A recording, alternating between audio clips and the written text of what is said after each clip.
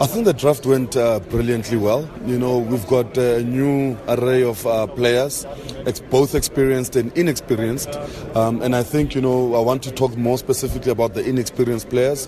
This is what the Mzansi Super League is supposed to do. It's supposed to create opportunities to these inexperienced players, to some of the names that are not, you know, household names, so to speak. We saw the league opening, you know, doors to the likes of Rassie van Dusen last year, and he remains on our lips. You know, as soon as you talk about the Proteas team, that's one of the names that people will want to talk about because of his performances on the Mzansi League.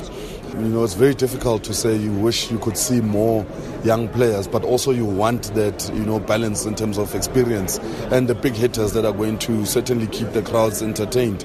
And one can only hope that the young players will certainly hold their own in punching against these heavyweights the way they did last season, because last season it's really the young guys that set the tournament alight. I think the squads are pretty well balanced. Also interesting to see the next generation of Proteas coming through in terms of your youngsters, your 17, 18-year-olds getting picked.